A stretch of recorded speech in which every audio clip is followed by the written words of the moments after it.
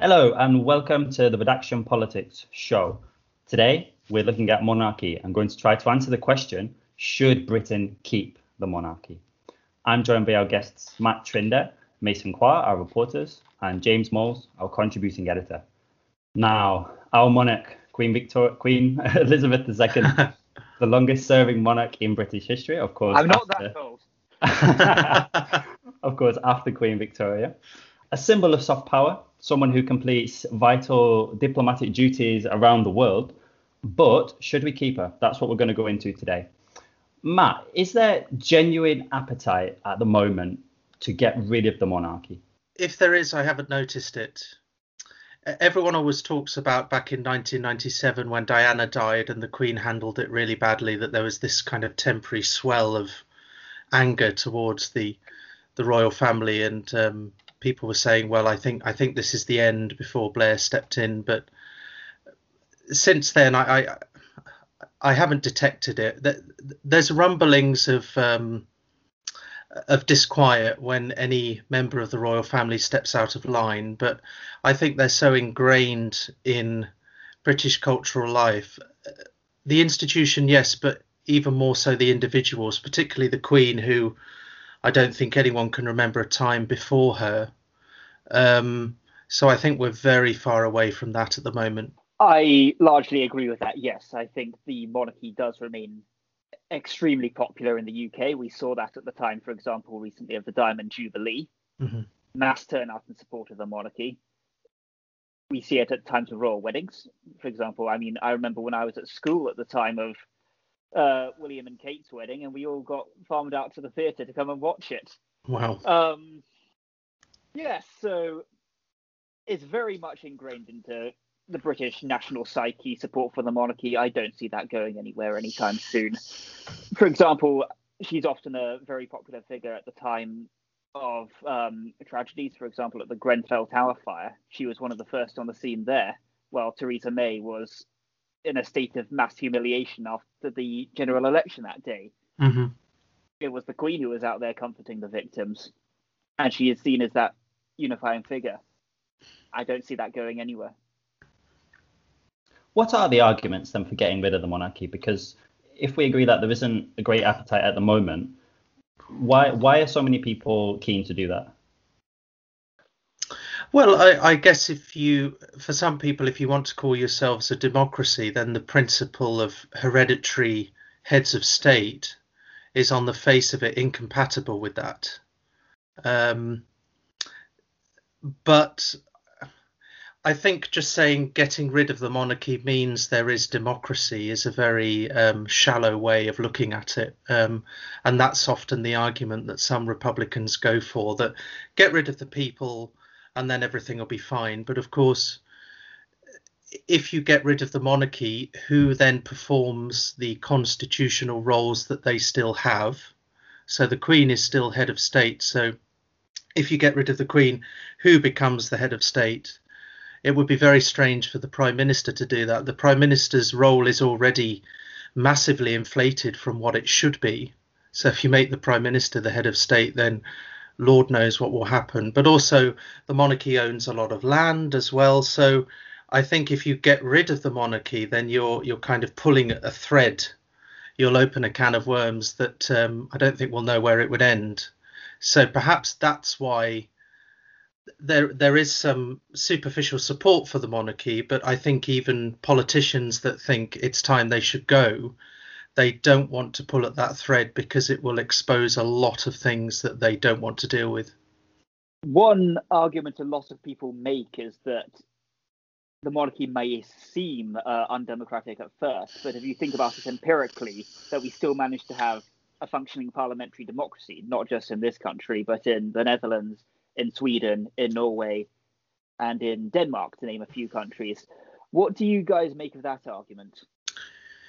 Yeah, well, some people say that the monarchy is a defence against fascism, for example, that the UK has never had a fascist state because the monarchy is there to act as that ultimate stopgap. But I don't really fall for that argument. I mean, the the monarchy is meant to act as a check on power. It's meant to be one of the, the balances in the UK system, but I don't really see it performing that function at the moment. So I think if the UK hasn't had a full-on fascist state in the time that the monarchy's been around, then it's more of a coincidence, if anything. Well, I think an obvious argument to that point there that you've made is a very recent one, and that was the prorogation by Boris Johnson. Exactly.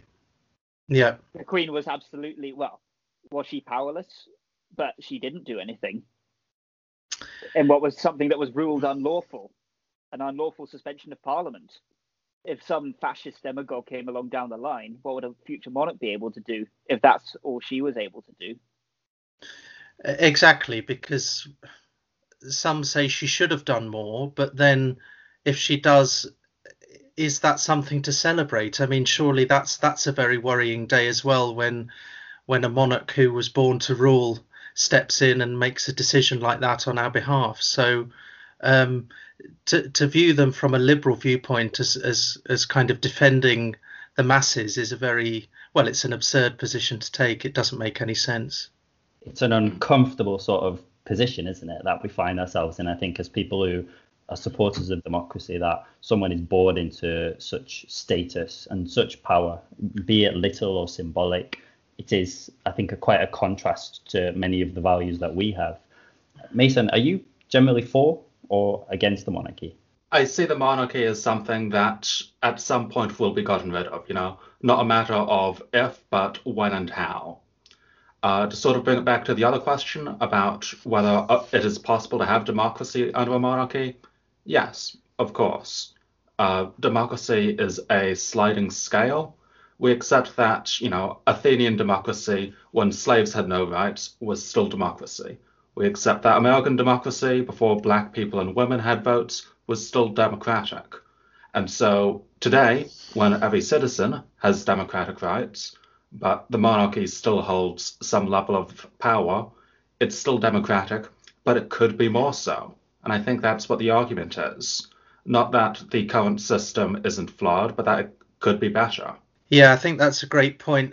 I think if you look at the UK, the monarchy, the civil service, it's largely there to resist democracy, particularly the civil service. So we have, I think everyone would accept that there is some form of democracy in the UK. We're all citizens and we have elections every few years and we can change our leaders. But I think if you want the kind of genuine mass participatory democracy that someone like Jeremy Corbyn was calling for, that's difficult with a powerful monarchy and a large civil service. I mean, the civil service is supposedly neutral because it's not employed by the government, but it's employed by the Crown. So if someone is elected on a platform of abolishing the monarchy, how do they work with the civil service? Because they're effectively having to be tasked with the job of abolishing themselves or their boss. So as Mason says, that's the limit. And are you happy with that? Or do you want to change it? And if so, how would you change it? I think it is one important point to make there. You're quite right to say that there is more to democracy than the ballot box. And I think that is something that a lot of, say, liberal Republicans often don't consider. I think, look, there's often people who make the case for abolition of the monarchy. It's an argument that I call abolition for appearance's sake. The notion that somehow the monarchy looks backwards or gives off bad vibes, so to speak. When, look, the problem is less the monarchy itself than it is the aristocracy and the amount of wealth that it controls. For example, the Duke of Westminster, who is 29 years old, I believe. Do you know what his net worth is? £1,000. Too much. 12.1 billion, all inherited by right of birth from the Grosvenor group. 29, Jesus. And he owns considerable swathes of the land in London. Wow. If we take away his titles and all the monarch's titles and their official status as the head of state and as the House of Lords, but they still control all that capital, what's actually been achieved? Yeah, exactly. One of the questions I'm keen to sort of get your views on is how has it come to the point in modern Britain now where people are still born into a system of inheriting such vast wealth, such vast amounts of properties, because it seems very, very inherently unfair, cruel perhaps on a lot of people who live in poverty and see people like monarchs, inheriting all that. Why do we still have this system? Why haven't we gotten rid of it before? Well, I think historically, if you look back at Britain's case, there's been more kind of slow incremental change than an act of rebirth as we saw in France or the US. So you do have the Bill of Rights coming in the late 17th century when Parliament invited William and Mary to come over. That's kind of the moment when parliamentary sovereignty was born in the UK. But that was very much it was a liberal revolution, but it wasn't a mass democratic revolution. So people are invited to join that revolution if they can, but it wasn't one that saw a massive redistribution of wealth or power. And that legacy is still very much with us in the UK. And the way the monarchy and the royal family are talked about as well as this kind of bastion of tradition. And there's an assumption that is a good thing, that's what the British do, that they hold on to the best bits of their history, and that's what makes Britain different from other countries. I mean, you hear that from the BBC when a royal wedding is covered, or for the Diamond Jubilee or what have you. So there is a spin on it as well, that it's there, but it's actually a good thing that it's there, because we've retained the best bits of our history, but just gotten rid of the bits we don't like. And yes, they'll talk about Great Britain putting the emphasis on great. Yeah, but we don't actually. Okay, people love seeing Kate in her new dress, or look at the Queen's crown, it looks lovely today. But do people actually know how much land they own, or how many powers they still have behind the scenes? I don't think so. People I speak to, I don't hear them talking about those kind of facts. So if they did know more about that, perhaps it would be more of an issue. I mean, I think with Charles, there may be problems when he comes in, because he, unlike the Queen, has gotten involved and made his influence felt. So there could be a few scandals if and when he becomes king, because things could come out that he's gotten involved with. But at the moment, no, the Queen's too clever for that. Probably like the most overt exercise of the Queen's power that I was able to find when researching for this was the way that she vetoed the military action against Iraq bill, which would have ceded the ability to declare war from the monarchy to Parliament. Mm-hmm. So, there are political machinations that go along behind the scenes, but we're sort of trained to see the extent of the monarchy's political involvement as, one time she wore a blue dress with yellow stars, and that means she's secretly pro-Europe, but is too afraid to say it. Yeah, exactly. It's very superficial, isn't it? Yeah.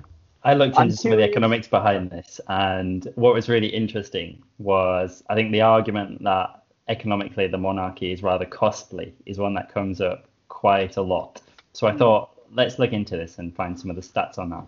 This is from 2019, and this is from the Royal Household's website. And the income that they registered in 2019 was £17.8 million, which is a rather high number. However, expenses were considerably higher, to my surprise. I thought it wouldn't be as high as this. £67 million of expenses. And that was mostly put down to renovation of historical palaces and places. So I think that's an interesting way to look at it. Of course, it's hard to count the, people selling mugs with the Queen's face on the high street. It's hard to count in those statistics. But on the face of that, that's pretty damning, isn't it? Yeah, it's an expense that I think we at least need to have a conversation about, even if people democratically decide that that's an expense worth paying. we need to talk about it and decide that. But I don't think that conversation is going on, because those facts they are available, but I don't think people are interested so much. I mean, just looking at the tourist side, you hear that a lot, don't you? We should keep the monarchy because they bring lots of tourists over. You know, I think that the historical legacy of the monarchy is not going anywhere. So if you turned Buckingham Palace into a giant museum, then I think you might get even more tourists coming over. I mean, I know you can visit the palace at the moment, but only at certain times and only in certain rooms. So, you know, I think if you turned all of the palaces over to tourists, then it would be even more of a boost. So I don't think that. I think that argument again is a very superficial one. Yeah. Like if I were to, you know, pick a pretty close analogy, you know, like I'm pretty sure that the still rakes in massive numbers of tourists and still acts as an amazing like historical artifact, regardless of whether or not there was currently an emperor or whether or not they truly have the mandate of heaven on their side. Yeah, exactly. The figures don't have to be there for people to want to go and see where they were. Exactly. I'm keen to get your views on this just as we're going ahead, because I think it will help add a bit of context. So I've asked Mason, but James and Matt, in general, are you more or less pro monarchy, anti, somewhere in the middle? I would say if there were a referendum on the matter, for example, I would vote to abolish the monarchy. But in general, I don't see abolishing the monarchy itself, like I say, on appearances level, especially as a priority.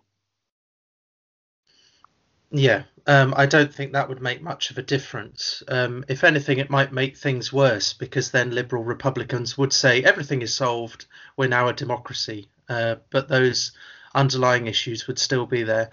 I think if you'd asked me 10 years ago, I would have said, yep, get rid of them right now. I don't care how you do it.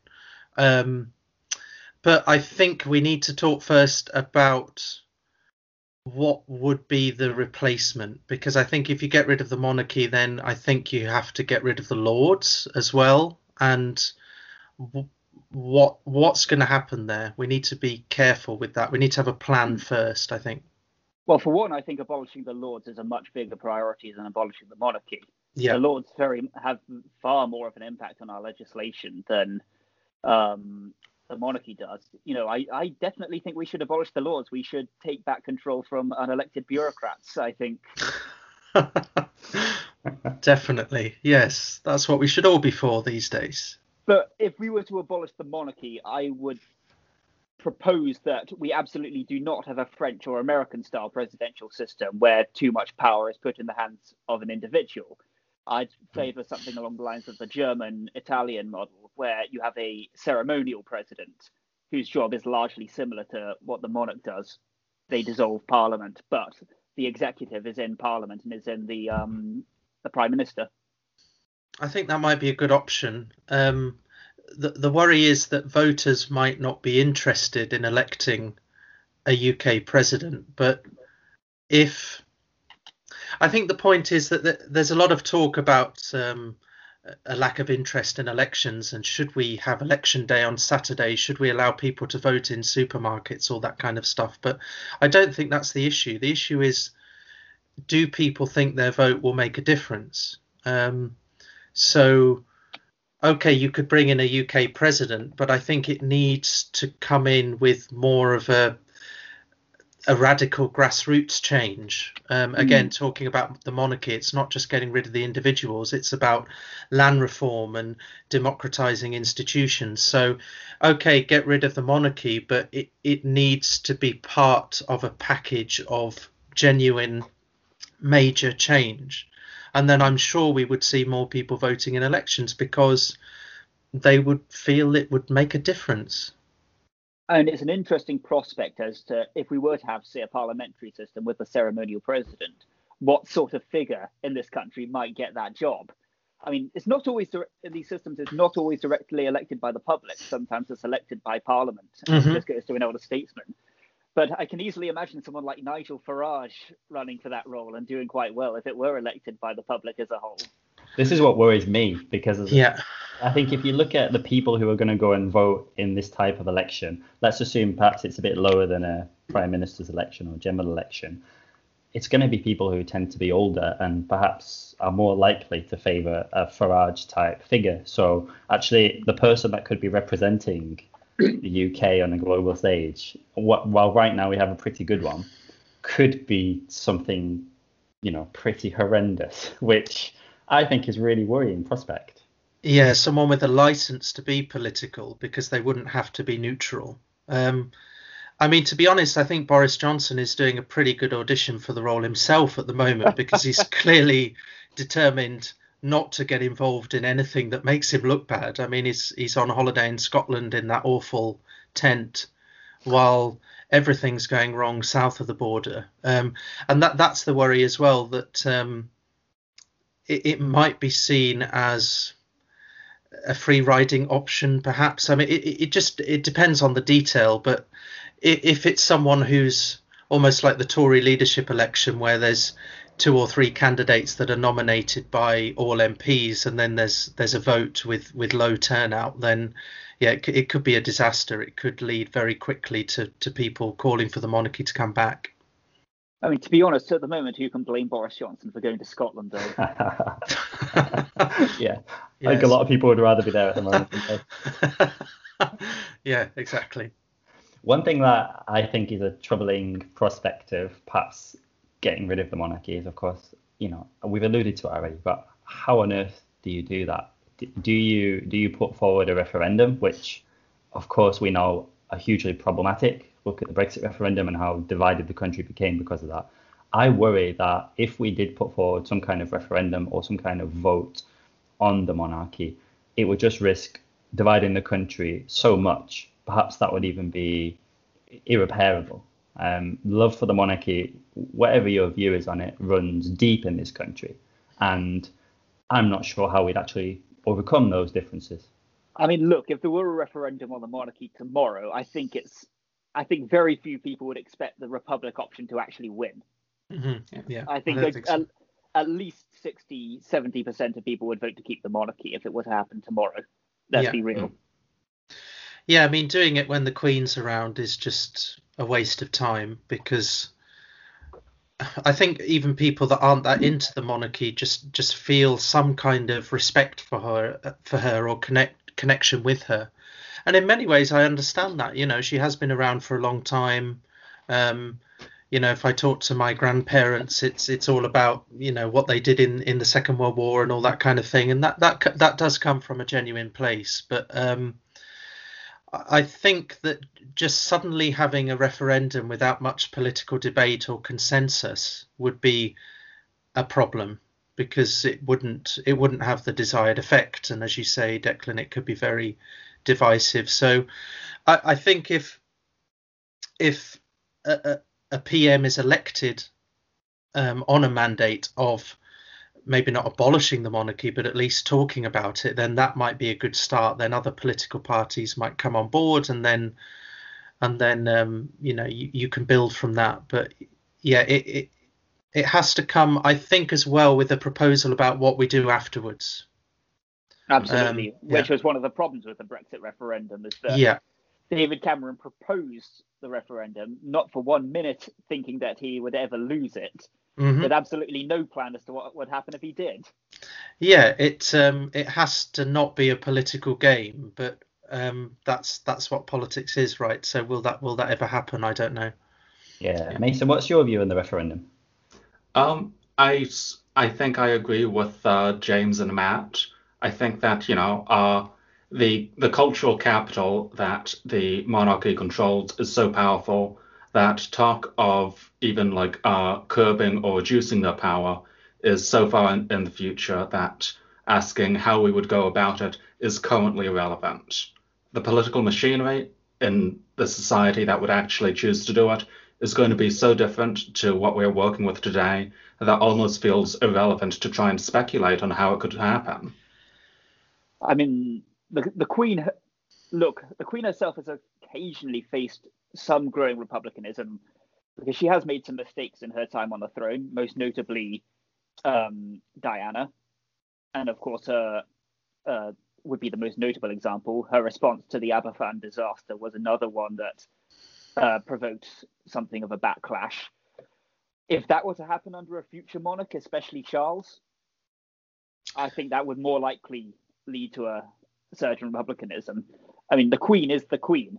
You have to be about 80 years old plus at this point to have any meaningful memory of a time before her. Mm-hmm. She just is that bedrock.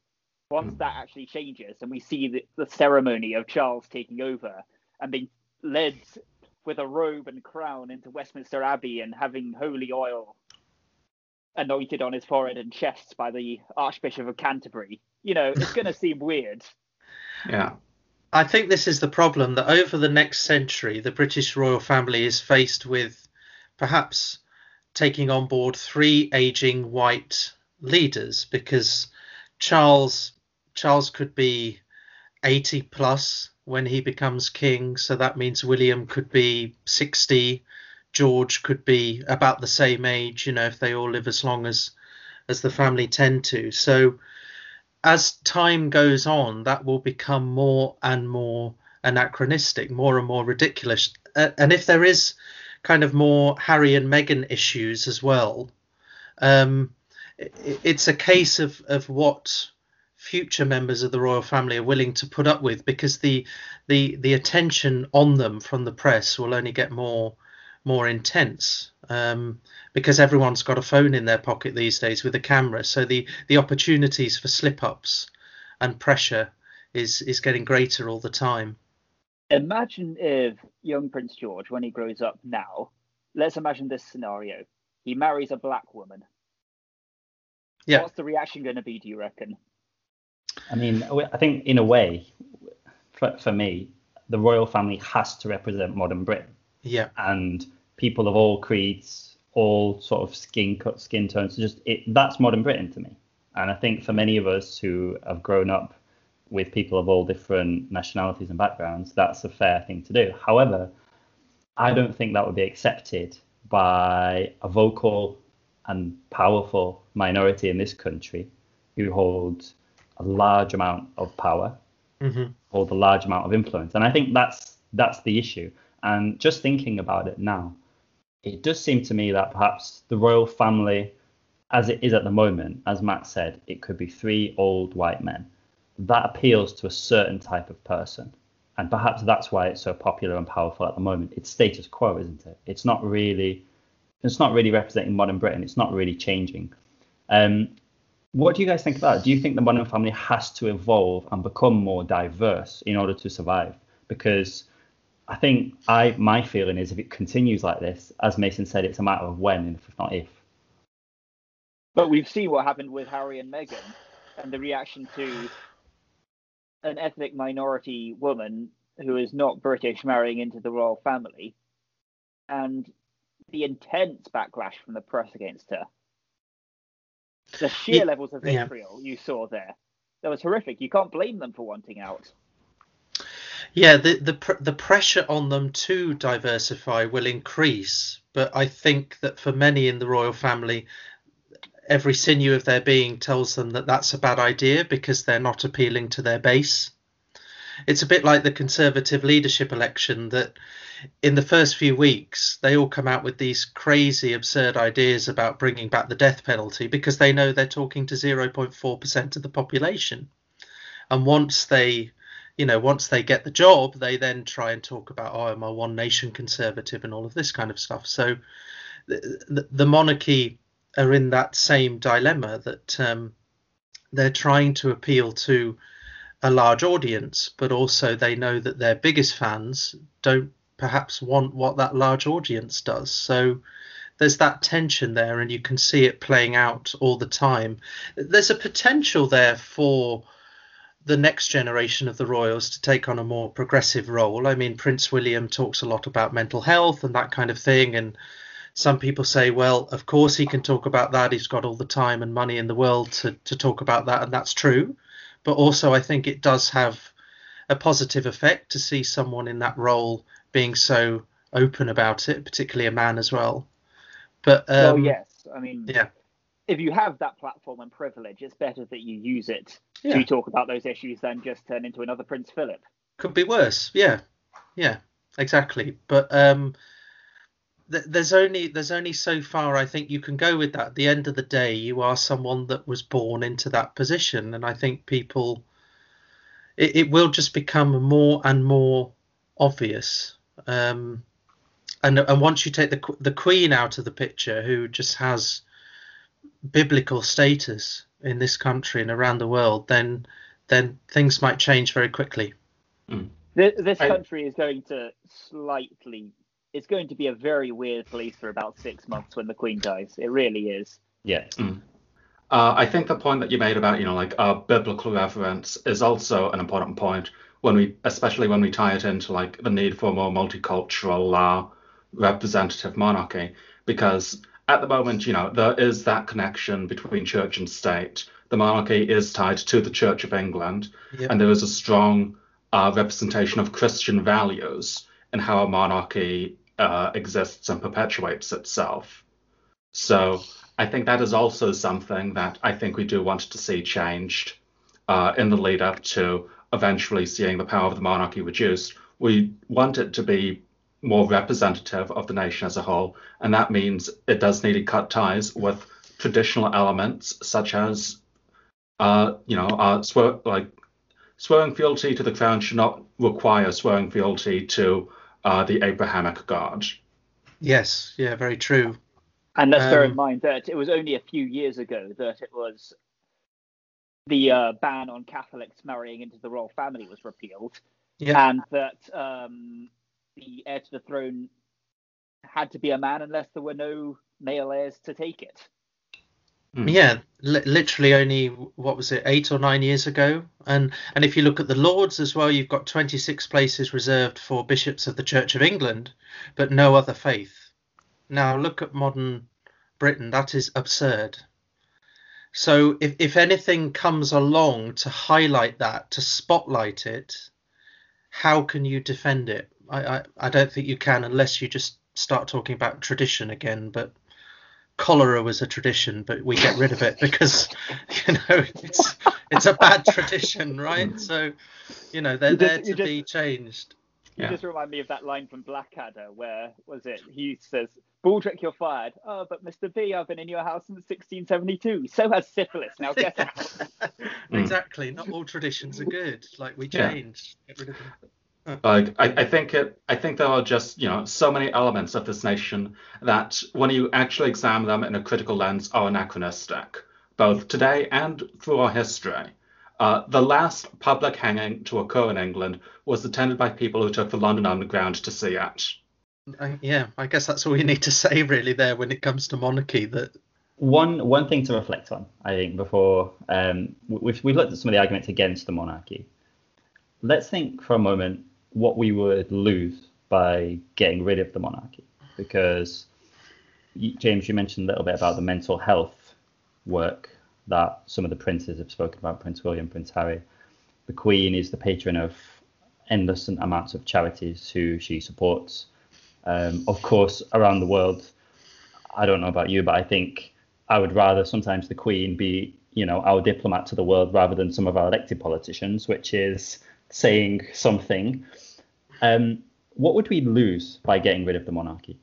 I think that's a good point about the Queen, because I think the UK does a lot of its business on the promise that one day we'll let you come and see the Queen. I think that's a fact, that it is a powerful publicity tool for the UK. So I guess that's what I was saying earlier, that before I was like, get rid of them, but it's a bit more nuanced than that. There are things that we do stand to lose. Well, that's just it. Foreign dignitaries get to come and have these lavish state banquets with the Queen if they come on a state visit. Often those have been some quite unsavory characters, though. Notoriously, there were mass protests when Xi Jinping got a state visit, for one, as well when the Pope did. So... Yeah, I guess, she has to entertain them all. Whoever the government invites to come over, she has to do that. But, she is a figurehead around the world, the Commonwealth as well. So, I guess you discard that without considering the other side at your peril, I guess. But I think that there is more to gain by looking at alternatives, but there is something to lose as well, I guess. I think that, the first thing that springs to mind in terms of what we'd lose from abolishing the monarchy, we would have so many fewer bank holidays each year. Because, like, the Queen has at least 4 different birthdays. We get a day off whenever one of them gets married. I think there's a lot to be said that the amount of labour the average British person needs to do is definitely going to go up if we abolish the monarchy, simply because there would be that many fewer days off. Yeah. Yeah, and I think they do. They're one of the things that can bring the nation together in many ways, as you say, Mason. I remember that day when William got married, because I was actually in Spain then, but I remember it was a special day off in the UK and everyone in Spain was watching it. And, perhaps we do need things like that to remain, because there are so many things that divide us these days. But I just wish we could rally around something a bit more progressive, a bit less superficial. And where would that leave the Commonwealth? And how do we feel about that? Because obviously it's kind of like something that's related to the empire. It's very closely connected. Nowadays, after Brexit, post-Brexit, we've had no end of politicians appealing to the Commonwealth about how we're going to reconnect with them and use them as our base for trading. What sort of impact would that have on the Commonwealth by getting rid of the royal family? And does that even matter? Yeah, well, I think the Commonwealth's days would be numbered if the monarchy goes. But of course, many countries are in the Commonwealth now because they get something out of it. It isn't just we used to be in your empire and thank you so much for giving us our independence. We want to stay close to you. There's so many things wrong with that sentence, but that would be a whole other podcast. But I think that the economic trading ties, they'd still be a desire to keep those in place. But I think it would have to change, because a Commonwealth without the British royal family, I'm not quite sure how that would work.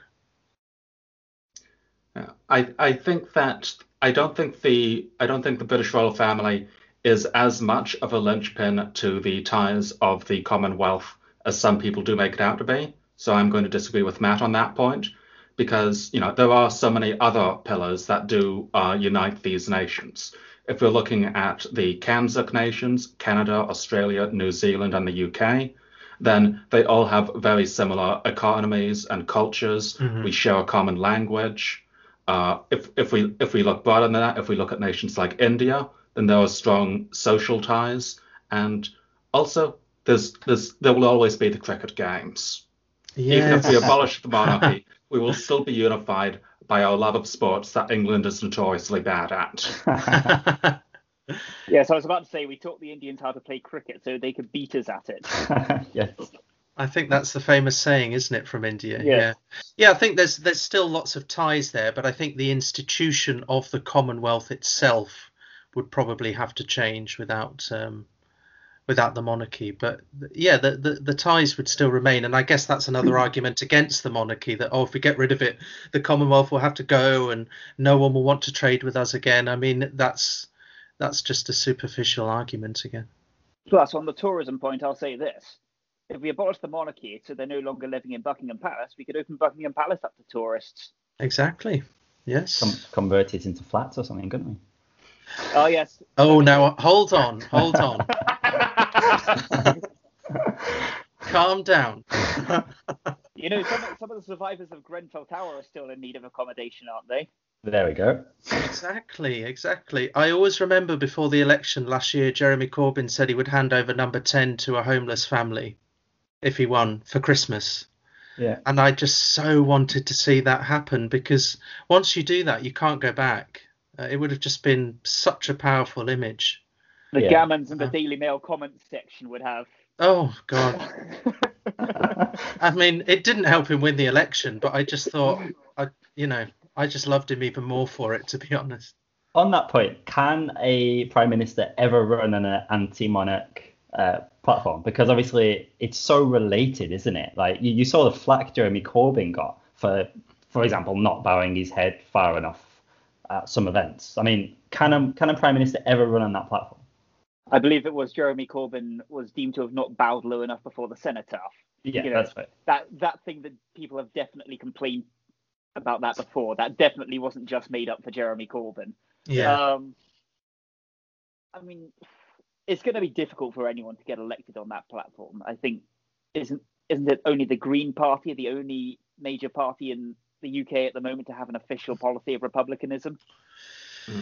Yeah, I think it's possible to run on an anti-Lords platform, as Tony Blair did in '97, and it's possible to run on a platform of wanting to redistribute wealth. So if you tacked onto that, it might be necessary to look at the resources that the royal family holds, then I think that's possible. But running on an explicit, we're going to get rid of the Queen, it's just, you're not going to win. But I think it's easy to expand arguments that have already been successful to include, as we were talking about before, land reform and unhealthy influence behind the scenes. I think the royal family get first look at any legislation that will directly affect them. And because they own a lot of land, that's basically everything. So I think it would be very easy for someone to stand up and say, I think that's wrong. Do you think that's wrong as well? And I think many people would agree with that. But yeah, standing up saying, I want to get rid of the royal family, I think it would be wrong as well, because there's so many other things wrong with this country. I was about to say it would be a vanity project at this point. Yeah. I think rather than running on a platform of abolishing the monarchy, you would want to run on a platform of reducing all forms of hereditary power. Yeah. Reducing the amounts that people are allowed to inherit, abolishing hereditary lords, and so many similar projects, such that the royal family is just the last point on a checklist. Yeah, which is, of course, what terrifies the civil service so much when people like Jeremy Corbyn stand up and talk about a redistribution of wealth and power, because that's what it might inevitably lead to, and they don't want that. One thing that we talked about before, Mason, you said that you think it's a matter of when the monarchy goes rather than if. And I think that's a very interesting point, and I'm keen to look at that a little bit more now. Obviously, we've mentioned the Commonwealth already, and perhaps there is stronger appetite in Commonwealth countries to get rid of the monarchy than there is here. Because, to be frank, I think a lot of people in countries such as Canada or Australia don't feel the connection that we do here in Britain. I have a friend from Australia, and he's adamant that once Queen Elizabeth passes away, that'll be it. He doesn't think there'll be any way they'll carry on with that. How do we see that developing? Do we think countries in the Commonwealth are going to get rid of the monarchy in our lifetime? I mean, Australia very nearly got rid of the monarchy before. They had a referendum. It was a close-run thing. They ultimately voted in favour of keeping it. I mean, once the Queen goes, I find it very difficult to see Australia wanting to keep the monarchy. There's a very powerful Republican movement there. Slightly less so in Canada and New Zealand. I mean, I think, is it Jamaica that's been trying to, I'll look this up while we're here. Is it Jamaica that's been trying to get rid of the monarchy for ages, but still hasn't? Have they had a referendum? I'm just looking that up while we speak.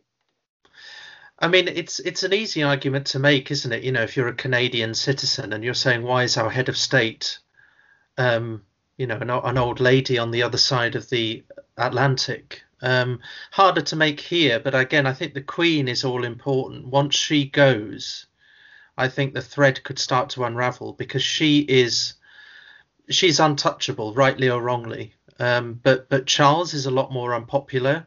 I think William is more popular, but I think there's some tension now between him and Harry, particularly in the press. There's some issues being exposed. So I think, as I said before, that things could change very quickly once the Queen goes. But maybe the Commonwealth might be in trouble. But I'm not sure if we'll see the monarchy abolished in the UK in our lifetimes. But I may be wrong. You never know. Yeah. Yeah. One other thing I think we've got to ask ourselves is, do the royal family, do all of them actually want to be in that limelight as well? Like, because that's a hell of a lot of pressure to be born into. Like, I don't know if you guys have seen the series, is it the Netflix series, The Crown? Mm-hmm. Yes, I have. That's quite revealing in a way of actually the pressure that it put the family under, the strain it put marriages under, and the relationship between, siblings. Do people really want to live like that? I mean, obviously, The Crown is a drama, so course. there's an extent to which we have to take it with a pinch of salt. But yeah, I dare say that the monarchs probably do struggle from time to time, which is possibly part of the reason why Prince William's been so outspoken about mental health. Obviously, the death of his mother would have played into that too. But yeah, I mean, it can't be easy being in the spotlight that whole time, especially when the royal babies were celebrities from before when they were even born. Yeah, they have no choice. The royals are often judged on their ability to breed. So yeah, that was it. Well, if you're a queen, that was your one job, wasn't it? Make male babies for me, and then well done, you've succeeded. I mean, I did have a lot of respect for William when he said clearly that he thinks he should not have been made to walk behind his mother's coffin back in 97 as however old he was then, 15 or what have you.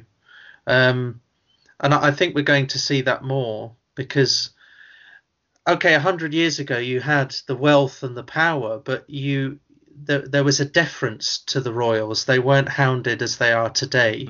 So now, if I was a royal, I'd be thinking, okay, well, I've got a bit of wealth and I have some influence, but why would I want to be on the balcony as well? Because then I'm just inviting all of this flack that I don't need because I've already got this wealth that I don't actually want people to be looking at because it might make them say, well, why does this person have this? So I think Prince Charles wants a more streamlined royal family. Less people on the balcony waving, as it were, and that might suit many of them because they may say, well, I'm happy to be in the background and not have too many questions asked of me. And Harry and Meghan are kind of already doing that, really. They're escaping, aren't they? I just want to make a quick cheap point. Excellent. Monarchs called Charles haven't really had a good reputation so far, have they? Charles III, yeah, get rid of everyone. Exactly. We'll have another storming of the Commons, will we? Well, there is that great play that I saw a TV adaptation of where he does kind of close down Parliament because of some issue or another. I can't remember. I mean, I think we need stuff like that just to highlight the fact that the royals do still have a lot of power and influence, because there just isn't a genuine debate about that at the moment, and that's what annoys me. Even if you're happy for them to have that power, okay, make that argument, but I just don't think many people know what's going on at the moment. There's no informed choice. I mean, obviously there are only a handful of hereditary monarchs who actually have power left in the world, and they're mostly in the Middle East. Yeah, Mohammed bin Salman, even though he's not king of Saudi Arabia yet, is probably the most egregious example there. Yeah, of what sort of our idea of a medieval despot, if they were still around today, would look like. Yeah, medieval with oil. Yeah. Yeah. Let's say we got rid of the monarchy. What do the family do then? Because we still have the family. They have lived the whole life living off the taxpayer or their income. Where do they go? Well, if we compare it to other parasocial relationships, I think the obvious answer is that they open up a Patreon account. Start a YouTube channel. Yeah. Yes. Go on Gogglebox. If you're a fan of the royal family, then subscribe to my OnlyFans account. I would love that. That would be great. The monarchs are complete benefit scroungers, aren't they? They need to get out and contribute to society. Yeah, go on Rich House, Poor House or something like that. Yeah. Well, I think that's one of the big questions, isn't it? What would they do? Where would they go? I mean, they'd have plenty of opportunities to make money, I'm sure, lots of book deals, etc. But they might all do. Go on, Mason. If we're just talking about, abolishing the title, they still have all of the financial capital that they own today. Yeah. Yeah, We're they're still not allowed to talking have about putting second them on the jobs. straight. Yeah. Yeah, they'd be fine. But yeah, again, it's what we were talking about before. Getting rid of them, how far do you want to go? Is it just, okay, you're no longer the Queen, but you keep everything else? Or are we taking everything from you? Because if she keeps everything else, she'll probably just go and live in Balmoral, for example, just all year round or what have you. So it has to come with these other bigger questions that So people should be don't another go one. near. Should be another one who moves to Scotland then. Yes. It's just Nicola Sturgeon's such a legend. They all just want to be near her, you see. Can't blame them. And then there'll be now that she's then she'd be a private citizen, so she could endorse Scottish independence. She could vote. Yes. That would be fascinating, wouldn't it? I mean, get Jeremy Paxman back and put them on the telly. That'd be brilliant, wouldn't it? Yeah, she could become a pundit. 30 million people would watch that. If it was just 5 minutes with the Queen every night where she could be honest and say what she thought, half the world would tune in. Yeah. They'd have Prince Charles as a guest presenter on Have I Got News for You? Oh dear. Not sure about that. Okay, so just to kind of wrap this episode up then, we've talked about it already, but let's say there's a referendum tomorrow and we can choose to get rid of the monarchy or we can choose to keep it. How would you go, Mason? I suppose I would vote to get rid of it, but obviously I would want a proper understanding of how it's going to be conducted. We've learned that referendums don't mean much unless there are proper preparations in place for both potential outcomes. All right, yeah, Matt? Yeah, I think if it was as Brexit 2016, I would probably vote to keep them. If it was just, let's get rid of them, there's no plan for what that actually means, I would actually vote to keep them just because I would be worried about what the alternative would be, because it would sound a bit like a power grab to me by people that I don't want to have even more power. But if there was a plan, definitely vote to get rid of them. Yeah, I more or less agree with Matt on that. I mean, I would, if there were no plan for what would come in its place, I'm not sure I'd vote to keep the monarchy, but I certainly wouldn't vote to abolish it unless it were abundantly clear what was being proposed to replace it. Yeah. And I'm very much the same sort of line. Yeah, I think if it was tomorrow, I would vote to keep it. I think the alternative would be dangerous. Democracy like that can be dangerous. So, yeah, that would be my choice. All right, thanks a lot, guys. That was really interesting to catch our views. Interestingly, we seem to be sort of more sort of inclined to keep the monarchy at the moment as it stands, rather than risking the potential of having a Nigel Farage-esque figure sort of becoming president, which is a fair point, I think. President Nigel Farage. Oh no, gosh. I mean, can you imagine the figures that would put themselves forward for that? Like, I mean, you say that. We saw that in Austria back in 2016. I mean, Norbert Hofer of the Freedom Party, the far-right Freedom Party, nearly became president of Austria. Yeah, and I think that's a really worrying thing about actually the people that would put themselves forward would probably tend to be quite, television famous billionaires anyway, right? So I don't know. Yeah, imagine if the final, there were runoff ballot and the two choices were Nigel Farage and George Galloway. Imagine that. Gosh. Bring back the monarchy. Bring back the monarchy. We should have some sort of do it on TV. Just bring back Gladiator and put them on. And see who anything but them. Yeah. Okay, so thanks for everyone for tuning into this show. That was really interesting. Thanks for your thoughts, guys. Yeah, and we will see you next time. Thank you very much.